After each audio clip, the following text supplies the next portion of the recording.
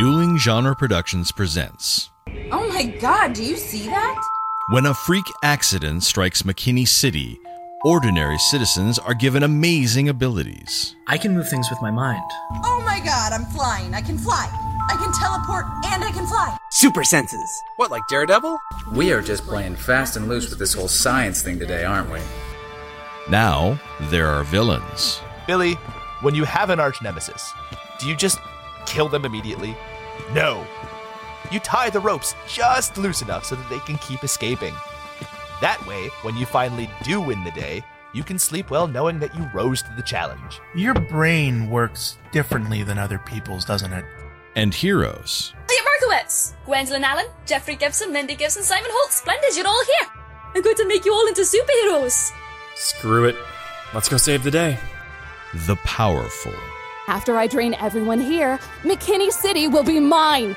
I'm gonna show this whole city what real passion truly is. And the underdogs. You're all imagining me as a singing, dancing chipmunk right now, aren't you? The people in that store need help, and we can help them in a way no one else can. We have great power, which means there are responsibility. I mean, Jesus, what's the point of having 5 freaking Spider-Man movies if we can't even learn to do that? Geek by Night, an original podcast series about 5 friends running a comic book store with superpowers. You're really going to keep running a comic book shop while trying to be superheroes? It might not always be easy, but I think the world could use a few more underdogs. Available at duelinggenre.com and podcast apps everywhere. Dueling Genre.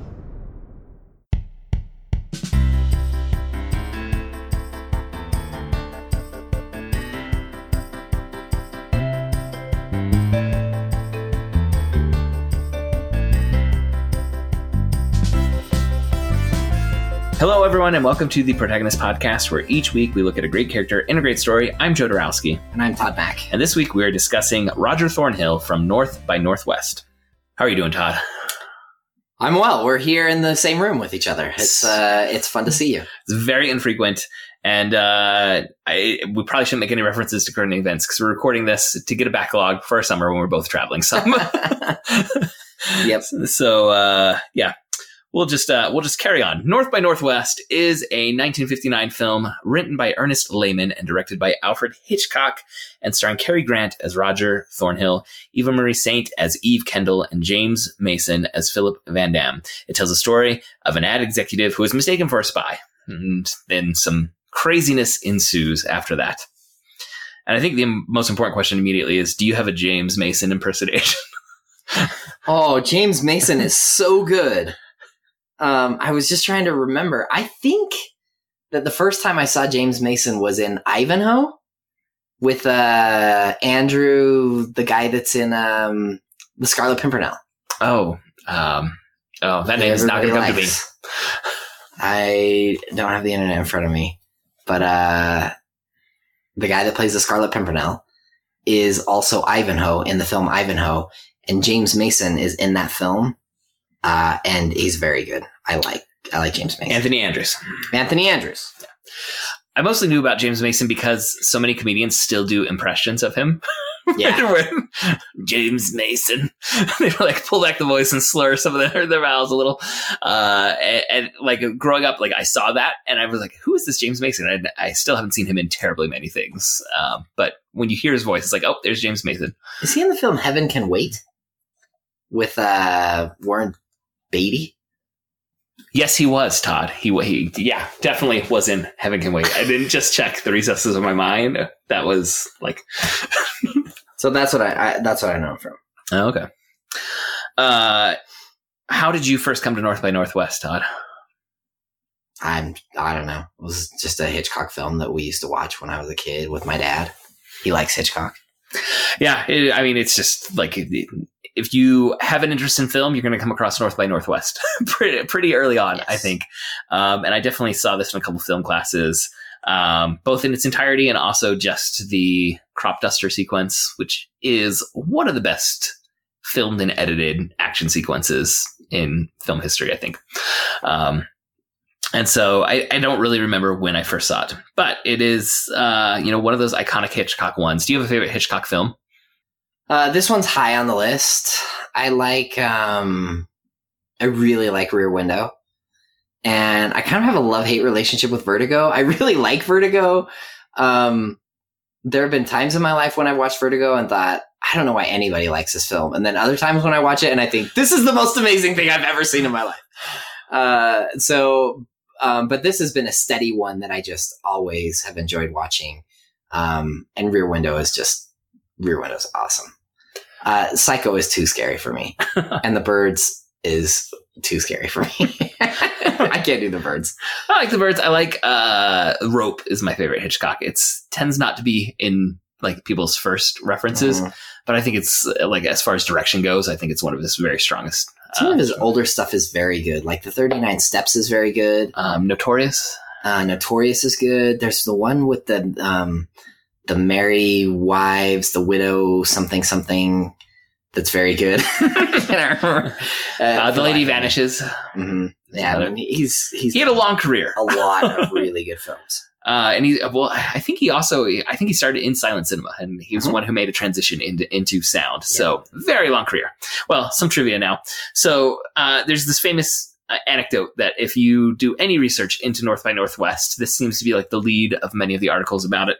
Hitchcock and writer Ernest Lehman thought of the story when they had been hired to work together to adapt the book The Wreck of the Merry Deer. But while they were trying to figure out how to adapt it, Lehman got writer's block and wanted to drop out. And then Hitchcock just like told him about this idea about a man mistaken for a spy. And they didn't tell the production company what they were doing at first, that they were now just scripting it and moving forward with this entirely different project that ended up being called North by Northwest. But when the production company found out, they just said, fine, go do your thing. Just go do this thing that you obviously want to do.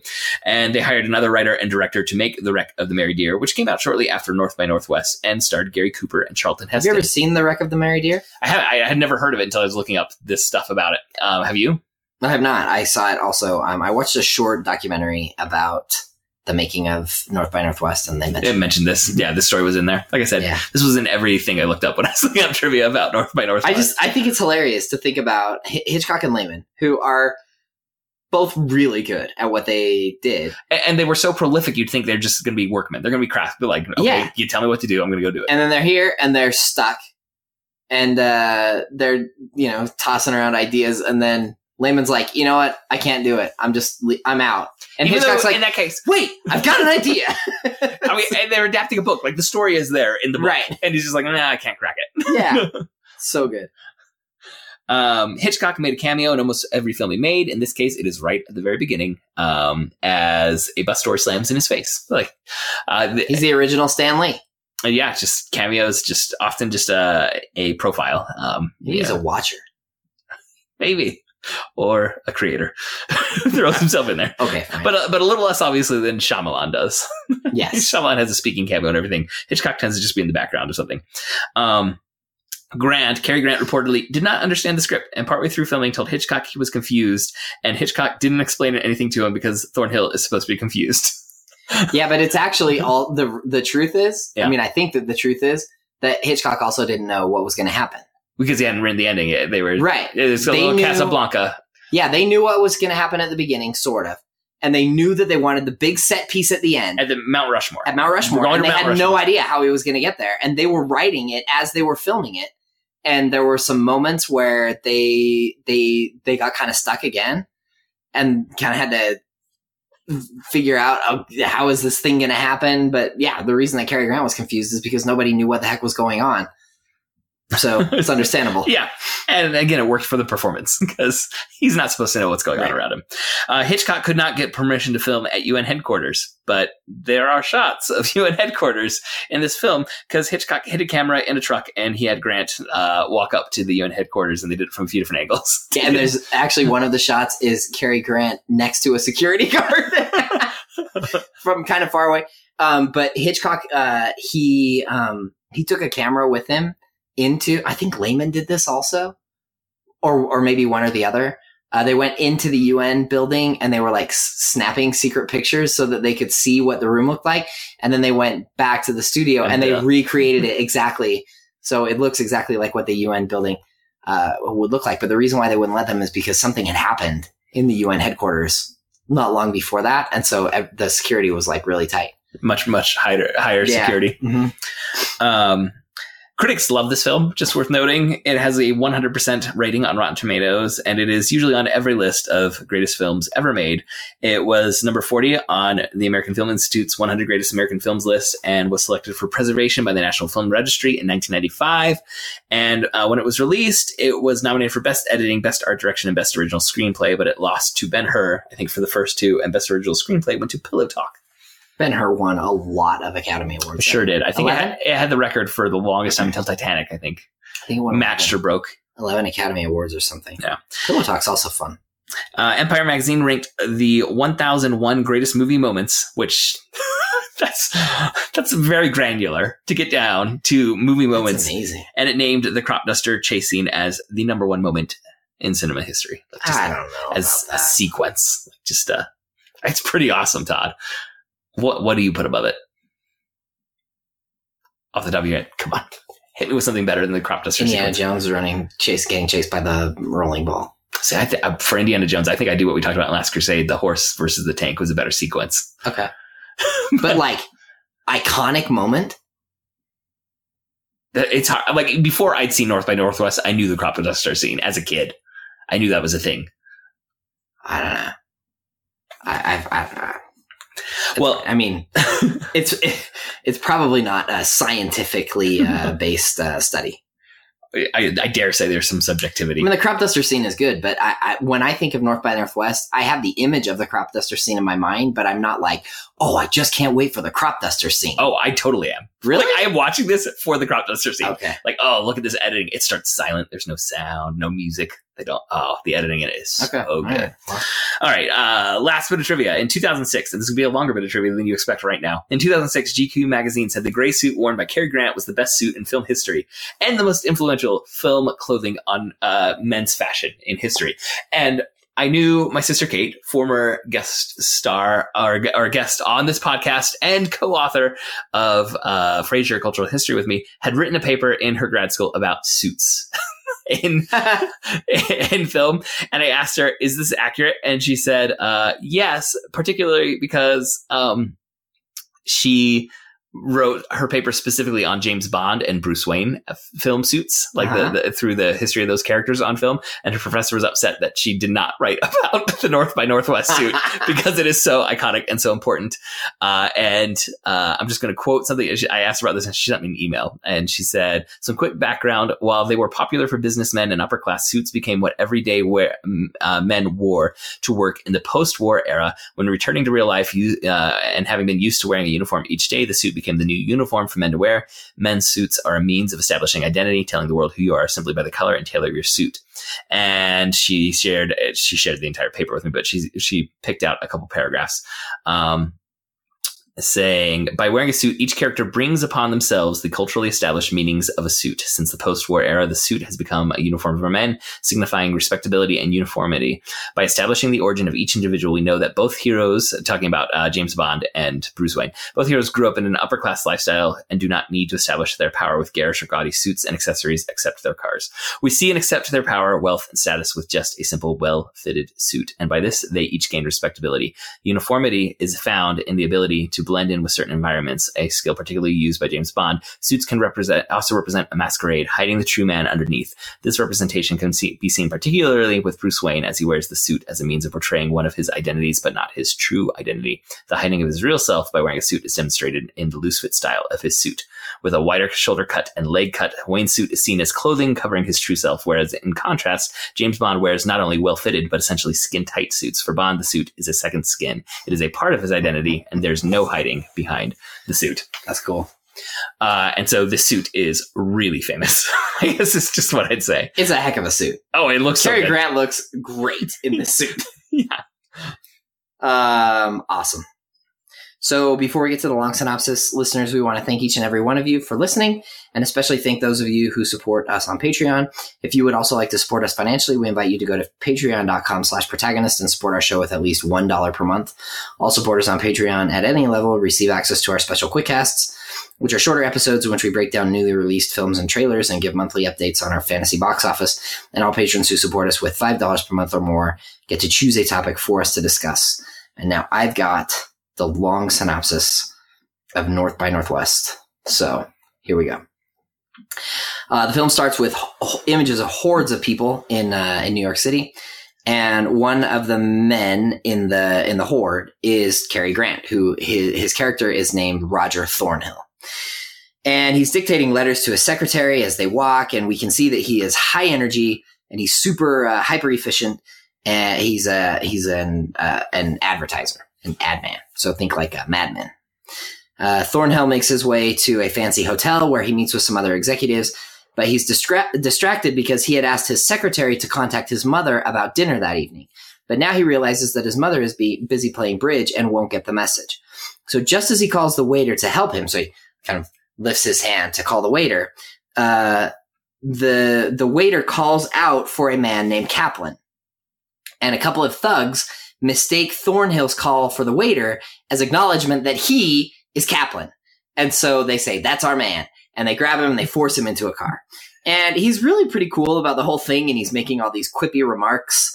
And they take him to a huge home with the name Townsend on it.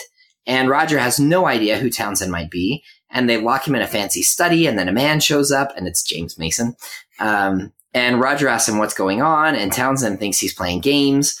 And then a guy named Leonard shows up. And when Townsend calls Roger Kaplan, Roger insists that the goons have picked up the wrong guy, which they have.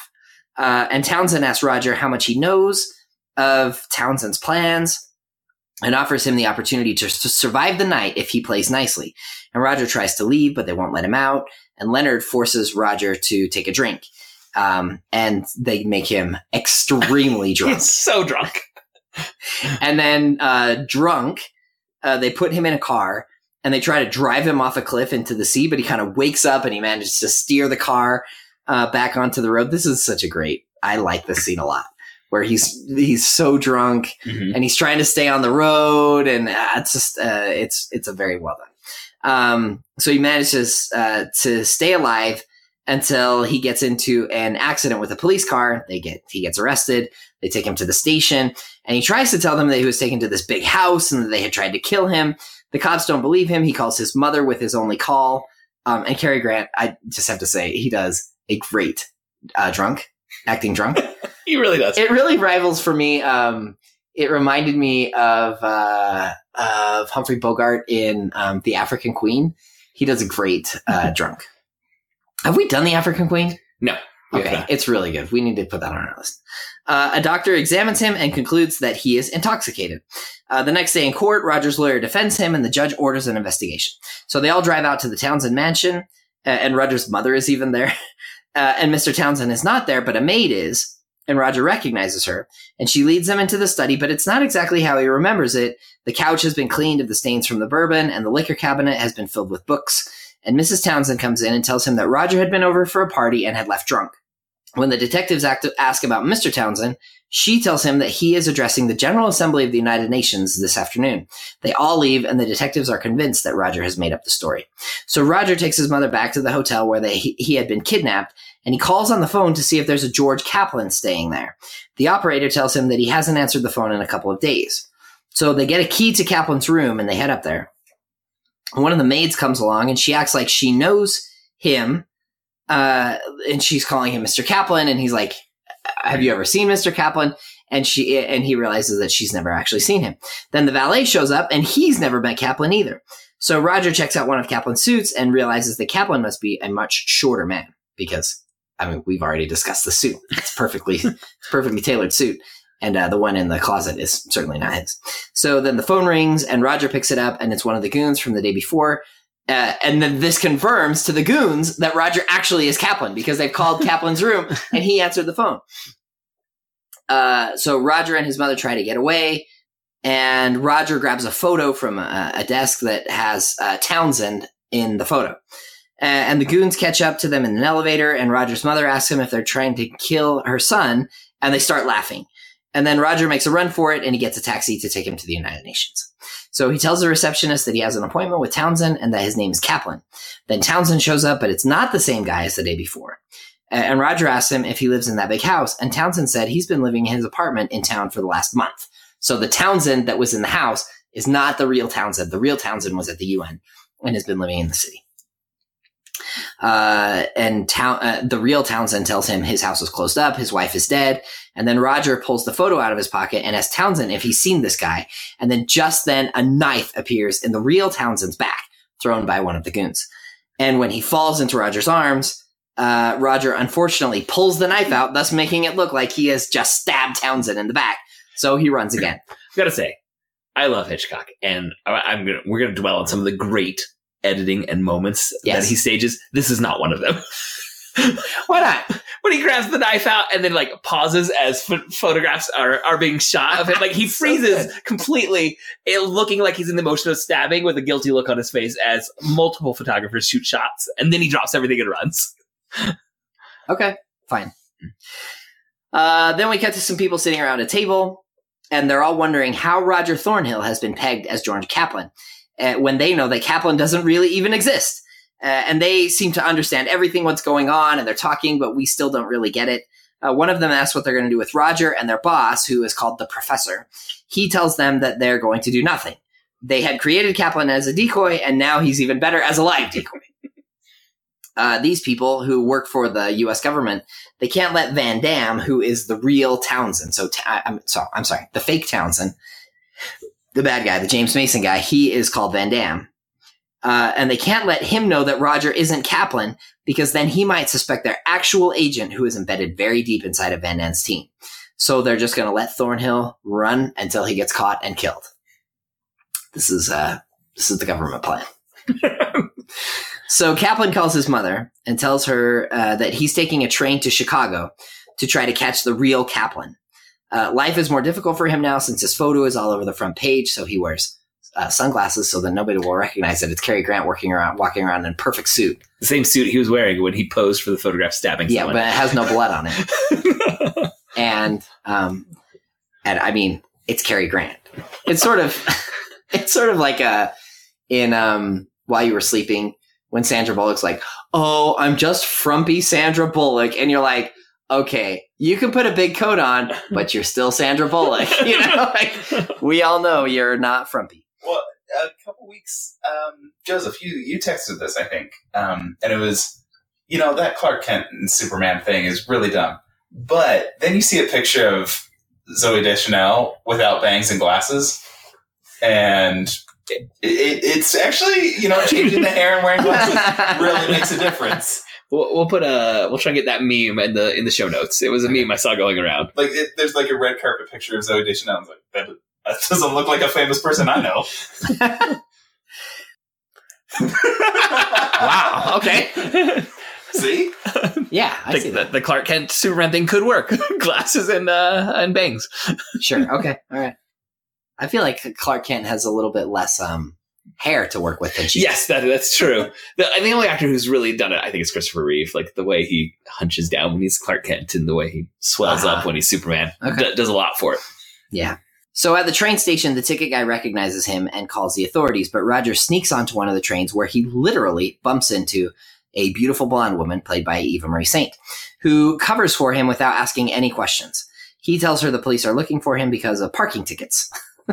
Later, he sits down for a meal with her, and they do some very, very open flirting. And she lets him know that she would love to, and he seems great with that idea. So she tells him that she knows who he is, and she doesn't care because he has a nice face, and it's going to be a long night. And she doesn't like the book that she started. I was like, what? This is very, the Hays Code is still in place, and they are just kicking against every border of the Hays Code imaginable. Yes. So then the police get onto the train, and Eve, this is the woman's name, she takes Roger back to hide him in her private car. Their relationship progresses rather quickly. And then we see that she sent a secret message to Leonard and Van Damme, who are in another car, asking what she should do with Roger in the morning. The next day, Eve helps Roger get off the train. She tells him that she's called Kaplan, and arranged an appointment. She gives him the details. He tries to thank her, but she seems a bit nervous. Could she be developing feelings for him? Possibly. So Roger follows Eve's instructions, and he ends up in the middle of nowhere, in really the middle of nowhere. And a bus drops him off at the side of this road, and he waits, and all is quiet. He's waiting for Kaplan to show up. A few cars drive by, but nobody stops. Then a little car comes up and drops off some random guy, and Roger tries to talk to him, but he says he's just waiting for the next bus. He does point out that there's a crop duster out on the horizon. And then the bus picks up the man, and the plane flies over, and it tries to kill Roger. And it's a crop duster with a machine gun. And Roger tries to flag down a passing car, but to no avail. And then he runs and he hides in a cornfield. So the plane drops chemicals on him, and then he runs and he stops a gas tanker truck, and the plane flies itself into the side of the truck and it blows up. Greatest moment in cinema history. If I'm going through the channels and I see North by Northwest, I'd probably wait for this sequence. Okay. Here's looking at you, kid. This is going to be the beginning of a beautiful relationship. I mean, Casablanca has great moments. I'm sure some of them are on that list of 1001 greatest moments in film history, which is, again, just such a granular list. And this was number one in their list. Okay. All right. Okay. I have to look it up. So the truck blows up. Roger's fine. He steals a car and he heads back into Chicago to look for Kaplan at his hotel, but Kaplan has checked out and headed to South Dakota. But then Roger sees Eve and he realizes that she set him up. So he goes to her room and he's angry, but she hugs him and he's not convinced of her goodwill. And he tells her that he's going to stay close to her, but she tells him that she needs to leave. No questions asked. And he refuses, and then they start flirting again, and then he takes off his dirty suit to get it cleaned, and he jumps in the shower, but he's not really in the shower. He's waiting for her to leave so that he can make a rubbing of an address that she's written down earlier on the hotel notepad. So then he follows her to that address, and it's a fancy auction, and when he gets there, he finds Eve with Van Damme and Leonard, and he confronts Van Damme just right in the middle of the auction, insinuating that Eve has fallen in love with him. Van Damme looks hurt, and Roger threatens to go to the police, and Eve looks really hurt. But Leonard and another of Van Damme's goons won't let Roger get out of this place, so Roger starts to make a scene. He starts bidding up on everything, and he's just making this scandalous scene at the auction. And then the police show up and arrest him. The FBI guy is there, and he places a call, and Roger tells the police that he's the United Nations killer. And the cop calls it in, and he's ordered to take Roger to the airport. And he wants to go to police headquarters, but they insist on going to the airport. And then the professor, the FBI guy, shows up to talk with Roger. So the police have taken him, they've taken him away, and now the FBI guy shows up, the one that was willing to let Roger get killed, and now he's talking to him. Do you have something to say here? No, I'm just trying to find that list. Okay. I haven't been able to find it. Because it doesn't exist. The 1001 greatest moments? Because I think you made up that piece of trivia just so that you can say this was the greatest one. The professor tells Roger that they are going to Rapid City, South Dakota. He knows that Roger is innocent. Van Damme trades in government secrets, but they can't grab him because they don't have enough information about his organization. So the professor tells Roger that there is no George Kaplan, but that they created Kaplan as a decoy, and now he's kind of fallen into this, but now Roger has to continue pretending to be Kaplan for the next 24 hours. And Roger tells him, "Now you listen to me. I'm an advertising man, not a red herring. I've got a job, a secretary, a mother, 2 ex-wives, and several bartenders depending on me. And I don't intend to disappoint them by getting myself slightly killed." But then the professor tells him that Eve is actually one of their agents and that she did what she did so that she wouldn't be killed. So now she's in danger because Van Damme can't tell Eve his feelings for Thornhill. So they go to Mount Rushmore where Roger meets Van Damme. Roger tells Van Damme that he knows the exact time and place of Van Damme's rendezvous that evening when Van Damme is supposed to leave the country. And he wants Van Damme to give up Eve in exchange for Roger not trying to stop him. He says he wants this so that he can pin a bunch of stuff on Eve as revenge for using him. And as Van Damme tries to get away, Roger grabs Eve and she shoots him right in the middle of the cafe at the visitor center. And the professor is there and he's pretending to be a doctor, and they haul off Roger's dead body, and Eve makes her escape in a car, and Van Damme and Leonard let her go because they don't want to get involved. So she drives away in one car. Roger drives away in the ambulance. And then the professor takes Roger into the woods where he's not really dead because it was a pretend gun and, or was firing blanks. And he meets up with Eve and they apologize to each other. And she tells him that she'd fallen in love with Van Damme at a party and the government had later approached her with sordid details about Van Damme and she had signed on to help. It was the first time anyone had asked her to do something good. She tells Roger that her problem is men like him who don't believe in marriage. He tells her that he's been married twice. He says, of course I believe in marriage. I've been married twice. They hug and they kiss, but it's time for her to go back to Van Damme. So Roger tells her that they're going to get together tonight, but she and the professor tell him that she's leaving with Van Damme. She tries to get away. Roger tries to stop her and he gets knocked out.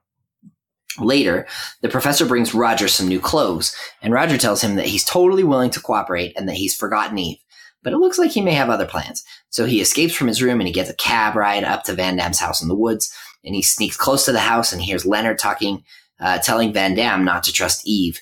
Then later shoots Van Damme with Eve's gun, which is full of blanks. So Leonard says, I'm going to prove to you that she's not really on our side. And he shoots Van Damme with the gun, but it's fake. So now Van Damme knows that she's not on his side and he tells Leonard that they will throw her out of the plane when they get over water. Roger makes his way into the house and he writes a note to Eve on a book of matches, which he throws in her direction and she finds it. And then he gets a moment to talk to her and he tells her, don't get on the plane. And then but then she has to leave. And so Van Damme, Leonard and Eve, they leave the house and Thornhill is caught sneaking around the house by the maid. And Van Damme is just about to escort Eve onto the plane when they hear shots from the house.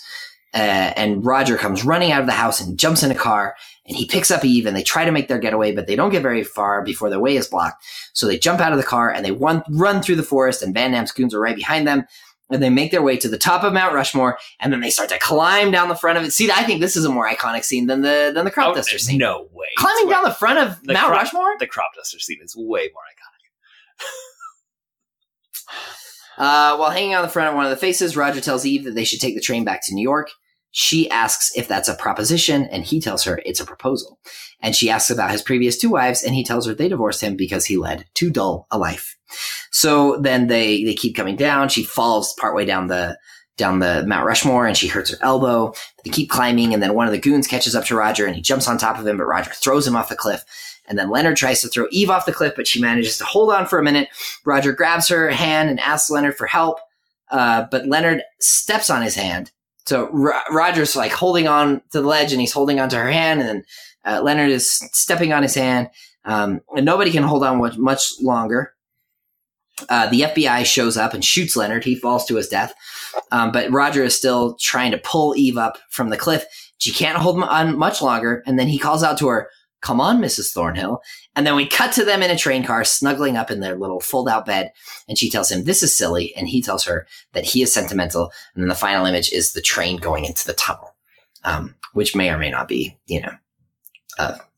metaphor for something. It's what they could get away with the Hays Code. Yes.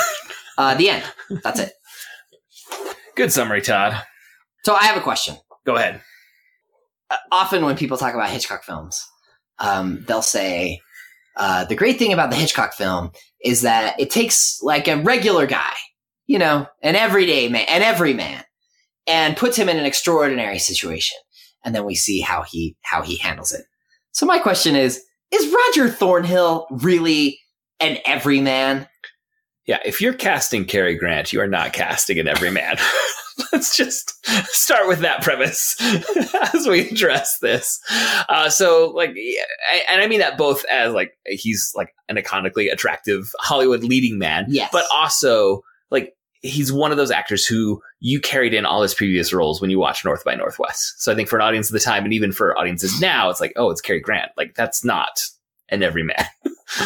So I think you lose some of like the everydayness that you'd want every man to have that when you have Cary Grant as the cast. But then also we see him like the choices he makes throughout this film. I'm not sure they're every man choices. Okay. I agree with you. I feel like I agree with you to a point on like if you're casting Cary Grant, you're not going to cast an everyman. I feel like is it in Bringing Up Baby where he's the dinosaur bone guy? Yes. Yeah, like my wife and I just watched Bringing Up Baby, and it's like okay, Cary Grant, I mean, he is a great actor and everything. He doesn't entirely sell dinosaur bone scientist. But he at least tries to sell it. Oh yeah, right? And nerdy guy that doesn't know how to talk to women. Yeah, really nerdy and everything's like, yeah, but you're like 6'4", right? Like you're big chiseled jaw kind of guy. Like you could have played Superman if they were making Superman films. Absolutely. Oh yeah, but I don't ever think of Cary Grant as like action movie star, although he does a great job in this film. But it's just like when he gets hauled off and they throw him in the cab, and he's just so cool and nonchalant about it, and he's so quippy, and then he goes. It's like everything that comes out of his mouth is funny, and he's just not like. It doesn't seem to me that he acts in any way like a normal human being would act in that situation. Or even when, like, I understand you have this crazy thing happen, and you escape, right? You escape with your life, sure, like in the opening thing, and you take the police, and everything's a mystery. And I think some percentage of the population would say, "I'm just going to let this go." At that point, when the police have investigated and said there's nothing here, but he won't let it go. Like he's driven in a way that I think goes also like besides his suaveness in the face of mortal danger, he's also like driven to like keep figuring everything out. I mean, he's more James Bond than he is everyman. I agree with that in this, and James Bond is not an everyman. He's James Bond, right? Like he has a name. Yeah, I mean, like the fact that you would just bump into a woman. As you're being like hounded by the police, and you have to wear big sunglasses, and you have the most extremely attractive sunglasses, most flirtatious conversation of your life. So flirtatious, they actually had her dub over some of her lines. Like there are moments where her dialogue doesn't match her lip movements because the Hays Code said too far. You've gone too far in what you're saying in this dining car scene. But to be like to have that kind of attitude when the police are chasing you and you're running for your life, and then all of a sudden you're like, oh, but I've got time to, snuggle up with this lady that I don't even know. And make quips with the very gangsters who are pointing guns at you. Yes. All of that. I am sure I would make quips to gangsters pointing guns at me, but would the everyman? Right. That is the question. I mean, of course. So anyway, that was, the film is delightful, and he is, it's like a tour de force. Like his acting is amazing, and he looks great in the suit, and the dialogue is super funny, and there's so much about this film that works. But I don't buy for a single second that this is an everyman, or that this is how any normal, rational human being would act in almost any scene of this film. He is extraordinary in so many different ways. And I'm fine with that. Like, I'm fine with this film as it is. But I don't think it should be sold as an everyday man. This is what happens when an everyday guy. Yeah. And we see it from the very beginning when he's with his secretary and the dictaphone, and he's like so high energy and so hyper efficient that he's extraordinary. He is elite, right? Like he's not an elite FBI agent, but he's an elite man. Though he sure could be an elite FBI agent. Right. And so it's not, I was listening to something today, and somebody was talking about the difference between elitism and being elite. Because everybody's down on like, oh, the elites they're so terrible. And this person was saying like, I don't want anybody but elite people playing NBA basketball. Right? Like LeBron James is elite and Steph Curry is elite. And that's why we enjoy watching them play basketball. And somebody that's, working on my brain, I want to be an elite neurosurgeon. I don't want somebody who's, you want somebody that's going to be the very best at what they do. And I get the feeling that the setup from the very beginning of him walking around with his secretary is to show us this guy is elite. He looks elite. He talks elite, and he gets stuff done. And so we're not seeing what happens to an everyday man. We're seeing what happens to a super elite, super intelligent, high powered executive guy when he gets taken away. I do want to say, you said you don't want to see anyone but the elite playing in the NBA Finals. There's a comedian named Ryan Hamilton who has a hilarious Netflix special called Happy Face. But in there, one of his bits is, he starts by saying, I think I have a place in the Olympics. And it's like, that sounds like a bold thing, but I just think the Olympics, you're seeing the top level athletes and we don't appreciate how good they are. So we just need an average guy running on the outside lane. So we say, holy cow, even the 8th place guy is so amazing. Yeah, it's true. So anyway, that's, I think he's amazing. But I don't think that he's an everyman. Not for a second. No, I agree with that. You were saying like there's so much about this film that is clicking on like every cylinder. Yes. And I think the opening credits is like just a tour de force of how to evoke things in your audience, and like you don't even know why you're feeling it, but there's more tension in those opening credits than some films manage to create when they're trying to create tension in a fully like scene with dialogue and music and everything, and it's all done with the score by Bernard Herrmann, underrated score, person in Hollywood history, I think, and the credits by Saul Bass. Saul Bass, like he defined the way movie credits are done. For a generation, people still, like, if you study film, you're going to hear people talk about Saul Bass credits. And you should just go watch the opening credits of North by Northwest. It is just amazing. And it's just shots of a city and of people on a street. But the way the letters are formed and come in and the music that's playing, like, you're like, oh, what's coming? There's something imminent here. And that level of craftsmanship gets carried through the entire film, as far as I'm concerned, minus that one laughable scene to me of him holding the knife in the UN lobby. That scene doesn't bother me at all. Oh, really? No. Like, I still remember watching that in a film class, and when it happened, like, just this, like a little bit of laughter, like, scene's not playing quite as well as it could have. I don't know. I mean, it's terrible timing. Well, yeah, and I mean, everything about this whole film is about like these circumstances that are so implausible, and like you said, the terrible timing and like the worst luck imaginable, and that seems just for me just like a little too over the top in how bad his luck is. But the Crockduster scene, the scene on Mount Rushmore, the driving drunk scene, like there's so much drunk scene. Yeah, there's so much of this that is just.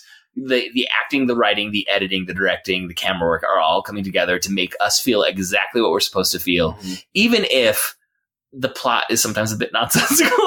Like in some ways, to me, it's a little bit like The Big Sleep. This makes more sense than The Big Sleep. Like we spend a lot of time when we talk about The Big Sleep saying none of this actually makes any sense, but I feel what I'm supposed to feel while I'm watching it. Yes, and I think Hitchcock is a master at making us feel exactly what he wants us to be feeling. He's manipulating us just masterfully. Yeah, I think that this, I think that the parallel with The Big Sleep is apt. I think the difference is The Big Sleep, it just doesn't make sense. If you try to connect the dots, nothing makes sense. It's completely nonsensical. In this one, I think you can connect the dots. And hearing your summary where you're like really breaking it down, that made more sense than watching the film. Yeah, but there's a whole thing. I mean, I didn't even mention like there's at the towards the end of the film, like in the final act. You see there's a little statue and it's got some microfilm in it. And that's the thing that Van Damme is trying to get out of the country. And it's supposedly has some government secrets on it or something. None of that matters at all. And in the end, somehow Roger has it in his hand. And that's part of the tension when they're climbing down the rocks, down Mount Rushmore, is that he's got this thing in his hand and then he drops it and it breaks open. None of that matters at all. Yeah. So it's not that it's so confusing and that you don't understand anything that's going on. You can explain the plot of this story in a way that you cannot explain the plot of The Big Sleep. It's just that none of it matters. It just doesn't matter. The MacGuffin it's just. Well, that's the Hitchcock term for the thing is the MacGuffin, right? Where when he was breaking down story plots, he's like, well, there's the MacGuffin, and that was his filler word for the diamonds, the secret plans, the Maltese Falcon. Yeah. Whatever it is that people are seeking, that doesn't actually matter to Hitchcock. It is about like, who are our characters and what are they feeling and what do I want the audience to feel in this? And this is an interesting case where the MacGuffin doesn't actually get introduced till the end, right? Or near, well into the film where it's like, oh, this is what they're going for. Okay. Yeah. It's interesting thinking about like Hero's Journey. Normally in Hero's Journey, you get the MacGuffin introduced early because that is the thing that sends the hero on the adventure. He doesn't know why he's on an adventure for a very long time in this film, and in the end, it gets revealed that thing is that the MacGuffin is the thing. And normally in like classic Hero's Journey stories, the MacGuffin is the thing that's tied to the call to adventure, but not always. I want to break this out because this is an interesting thing. We were talking about Roger Thornhill and like, is he an old guy? And I'm bringing this idea of the hero's journey. Like so often there's like the choice or the longing to like leave their known world. And that's what drives our heroes, like Luke staring up at the Devil's Suns. Kicking rocks on Tatooine. In A New Hope. And he just gets pulled into this other world, but then he doesn't let it go, right? Yeah. He probably has a few exit ramps he could take where he's like, I'm just going to go back to my life because I got pulled into something that was way deeper than I wanted to be in, and it's bad news and I'm going to die. But he just keeps pulling at the threads, you know? But as far as the hero's journey goes, like what is he like? What is his quest for? Like what is the quest that he's on? That's a really good question. So what's his call to adventure? His call to adventure is just, he gets sucked into this thing. Yeah. The mobsters pick him up and say, I'm pointing a gun at you. Get in the car. Mm-hmm. And then, like, what's he striving for? I don't even know. It's not to stay alive after a certain point because he keeps putting himself in situations that are going to be more dangerous than. Is it just knowledge? He feels the need for knowledge. Well, in the end, he wants to be with Eve. Right. That happens eventually, but that's not why he goes to the hotel room, right? And he's just trying to figure it out. I mean, I think it's knowledge, right? Yeah, it's clarity. He wants to know what's going on. I mean, I guess there's the understanding that if he doesn't figure it out, then Van Damme's going to come after him. Man, I don't kind of after they've killed him. I mean, after they tried to kill him with the things, and he went. I think he knows that he knows too much, and that he has to finish this path. There is a thing in the hero's journey in the Hero with 1,000 Faces. He talks about that sometimes the hero just wants to stay in the underworld forever, and that there's a strong temptation for that. The refusal to return. The refusal to return. And that then there has to be some compelling reason to get pulled back up into the light. But anyway, yeah, I think it's interesting. It's interesting when a hero gets just sucked into the adventure. The hero's journey becomes, I think, sometimes more complicated. It's harder to kind of tease out the different steps because. Normally in like classic hero's journey, that call to adventure is so closely tied to that MacGuffin, the thing that you need to get. Well, and also the hero's yearning for something more. Right. Yeah. And I mean, we think about Roger, like, does Roger change? How does Roger change? That was going to be my next question for you. So, like, our only real hint of change is, like, we know he struggled with marriage and he seems to be ready to give it a go again, but he already gave it a go twice. So is that really a change? Like, is this one going to stick is the question. Yeah. And I don't know. I mean, I don't see a huge indication that there's been a great change in his character. I don't know. Is there anything in the text itself, like in the story itself, that tells us this is a changed man? He's been through this thing, and he was a very different person at the beginning than he is at the end. Well, no, because from the very beginning, like, he is not put off by having a gun pointed at him and being kidnapped from the bar. Like, he's just kind of like nonchalant. What's going on, guys? Yeah. Like, if he had gone from panicked, uncertain, I don't know what's going on, and that throws me off my game, to a guy who can run up and down Rushmore's face with spies shooting at him, and he feels in control of that situation. That would be one thing. I mean, I guess I'll tell you what the thing that may be, and we may be just reading into this. I don't know I don't know if the text itself bears this up, but it seems that there's something special about her. And what that could be, we have no idea, because they don't even know each other, except that they were on a train for a while and they did some wild flirting, and then they had some crazy time in the train car. So it's not like there's a ton of substance to this relationship, but it seems like he's drawn to her, maybe in a way that he hasn't been to his previous wives. I mean, he's willing to do a lot, to risk a lot for her when he's given so many opportunities to leave. And he continues to say, no, I'm going back and back for her. And I'm going to try to save her, and I want to be married to her. And so it would be interesting if we had any more information about his previous wives and what his relationship with them had been like. But we get the sense that he's committed to her in a way that maybe he wasn't committed to the previous women in his life, and that maybe there's something about it. But as I said, like, it doesn't seem like the text really bears that reading. I mean, the only thing is, but I think that's what Hitchcock wants us to think. I mean, we're told the flaw is that he wasn't adventurous enough, and he's really quite clearly willing to be adventurous for her, right? But that, what does he say? I was too dull. Too dull. Yeah. I lived too dull a life or something. But that's not what the sense that we get from him in the beginning is so high energy and he's in complete control of everything. It doesn't seem like he's dull. If he wants to go skiing, he's going to go skiing. If he wants to go skydiving, he's going to go skydiving. He's not nervous guy. But I guess what we could say is like, there's what is different about this one. Well, he's willing to go do those crazy things that apparently he wouldn't do with his earlier wives. Right. Because he was being dull. We let him go. Yeah. Yeah.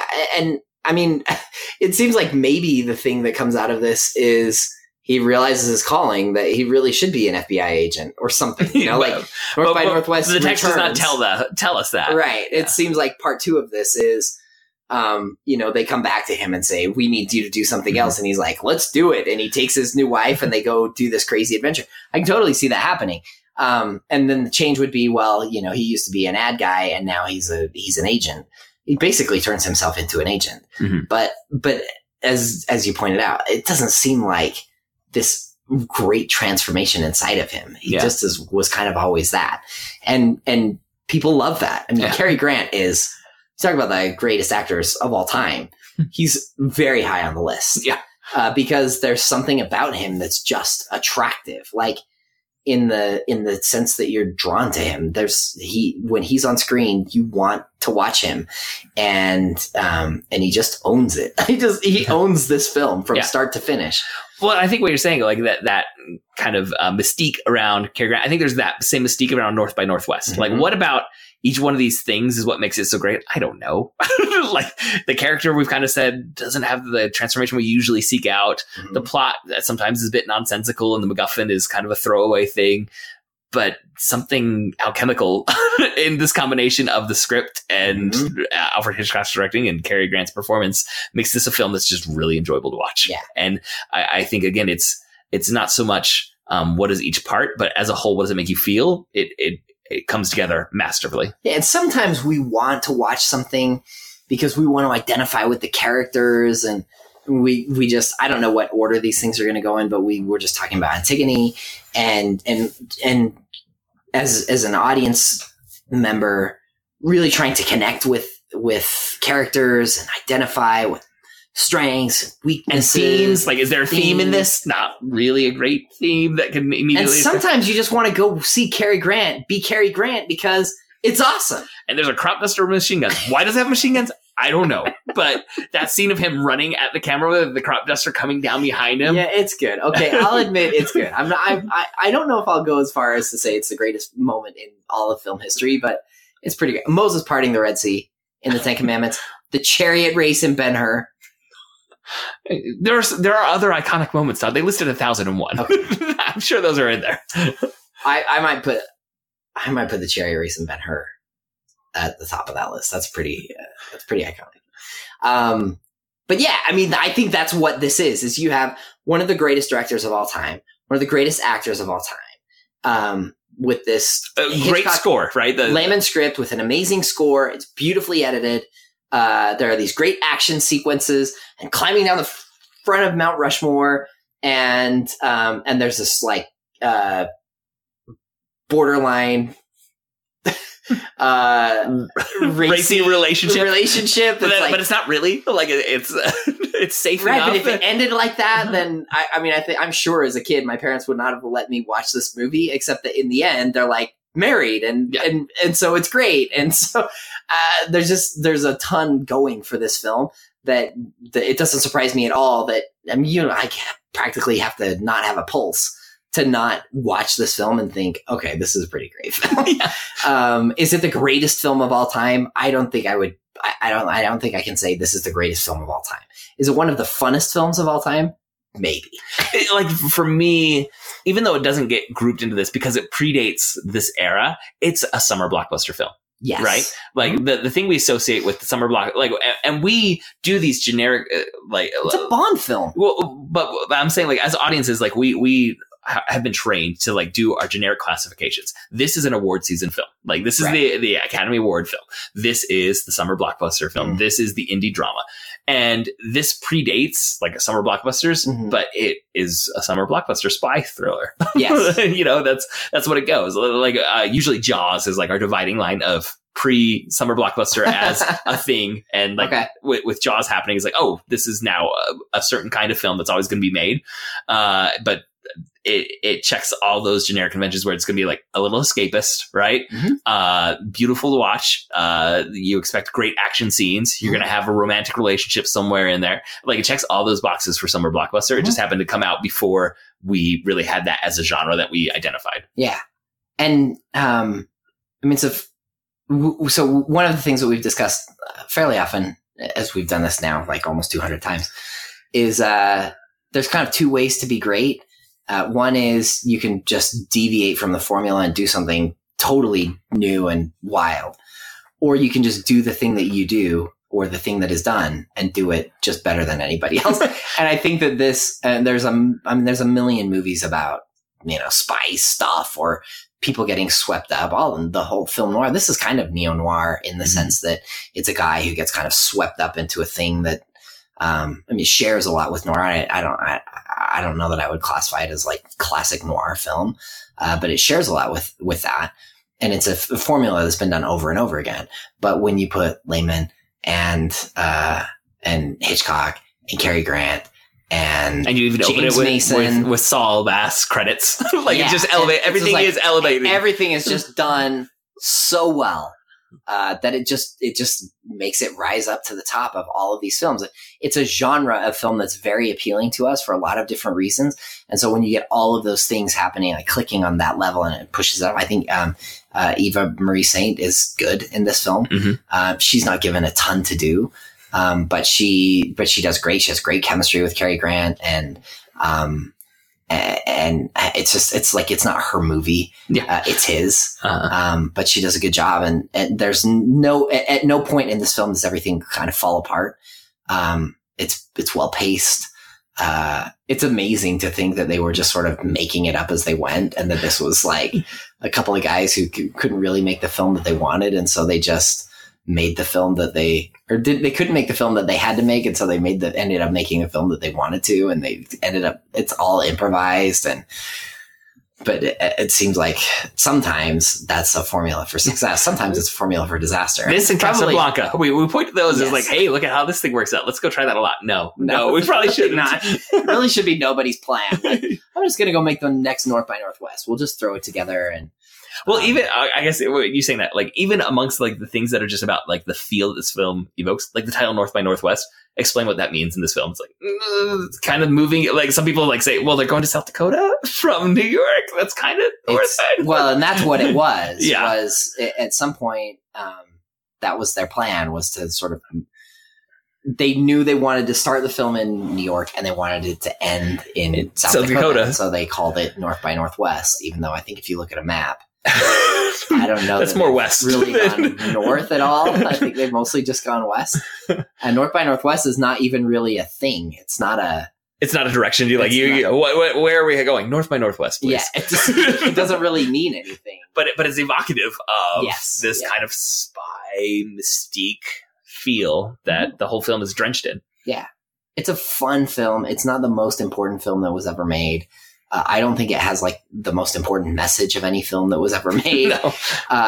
But it's just fun sometimes to watch Cary Grant be Cary Grant, and to be directed by Hitchcock and all of these other great people around them that just put this thing together, and you go, okay, that's awesome. That's a good film. Really fun. Great character, great story. Checks those boxes. Yes. Yeah. I will say, I think, if you're going to look at this film and like want to study something, I'd study the editing, the pace of shots, how shots are done. And that's way more your field than mine. I've taken, some film classes and I have had some training in that, but nowhere near the extent that you have. And so, I'm willing to just sort of defer to you when you say this is it's like such a great edited film. I mean, it is, but I think you appreciate the nuances of editing more than I do, just because of who we are. Yeah. But just I think this has multiple scenes that will be taught in college, like in film classes forever. And it's not because, like we said, like, oh, this is the thematic depth of, the greatest Shakespearean tragedy. No, it doesn't. But there's craft at work here. Yeah. And that's why it's enjoyable. And you, like you said, just sit back, turn it on and relax and watch people who are at the top of their game do their thing. And it makes a package that's worth watching. Yeah, I agree. Anything else? No, I mean, that kind of covered my notes for this. Okay. Well, that wraps up this episode. Thanks for joining us. For show notes and links to all the other great dueling genre shows, go to duelinggenre.com. Also, please subscribe to the Protagonist Podcast in your podcast app of choice. And please leave us a review. It really helps us out. And it actually really does help us out. So we love your reviews. We'd like to thank Nick English, who designed our logo, and Scott Tofty for composing our theme music. If you enjoyed this episode, you may want to check out episode number 138, The Big Sleep, or 117 about The Fugitive. I hadn't even thought of The Fugitive doing this, but again, a film made by people at the top of their game doing great stuff. You can suggest stories or characters for us to discuss or give us any comments or corrections by emailing feedback@protagonistpodcast.com. We're also on Twitter @protagonistpod, @ToddKMac, and @JDorowski. Our producer, Andrew, is @ThisMinute, and our Facebook fan page is facebook.com/protagonistpodcast. We have great conversations there with our listeners and would love for you to say hello anytime. If you would like to support the show financially, you can buy a topic for us to discuss or show your appreciation with a monetary donation by going to patreon.com/protagonist. Thanks again for listening, and we'll be back again next week to discuss another great character in a great story. So long. So long.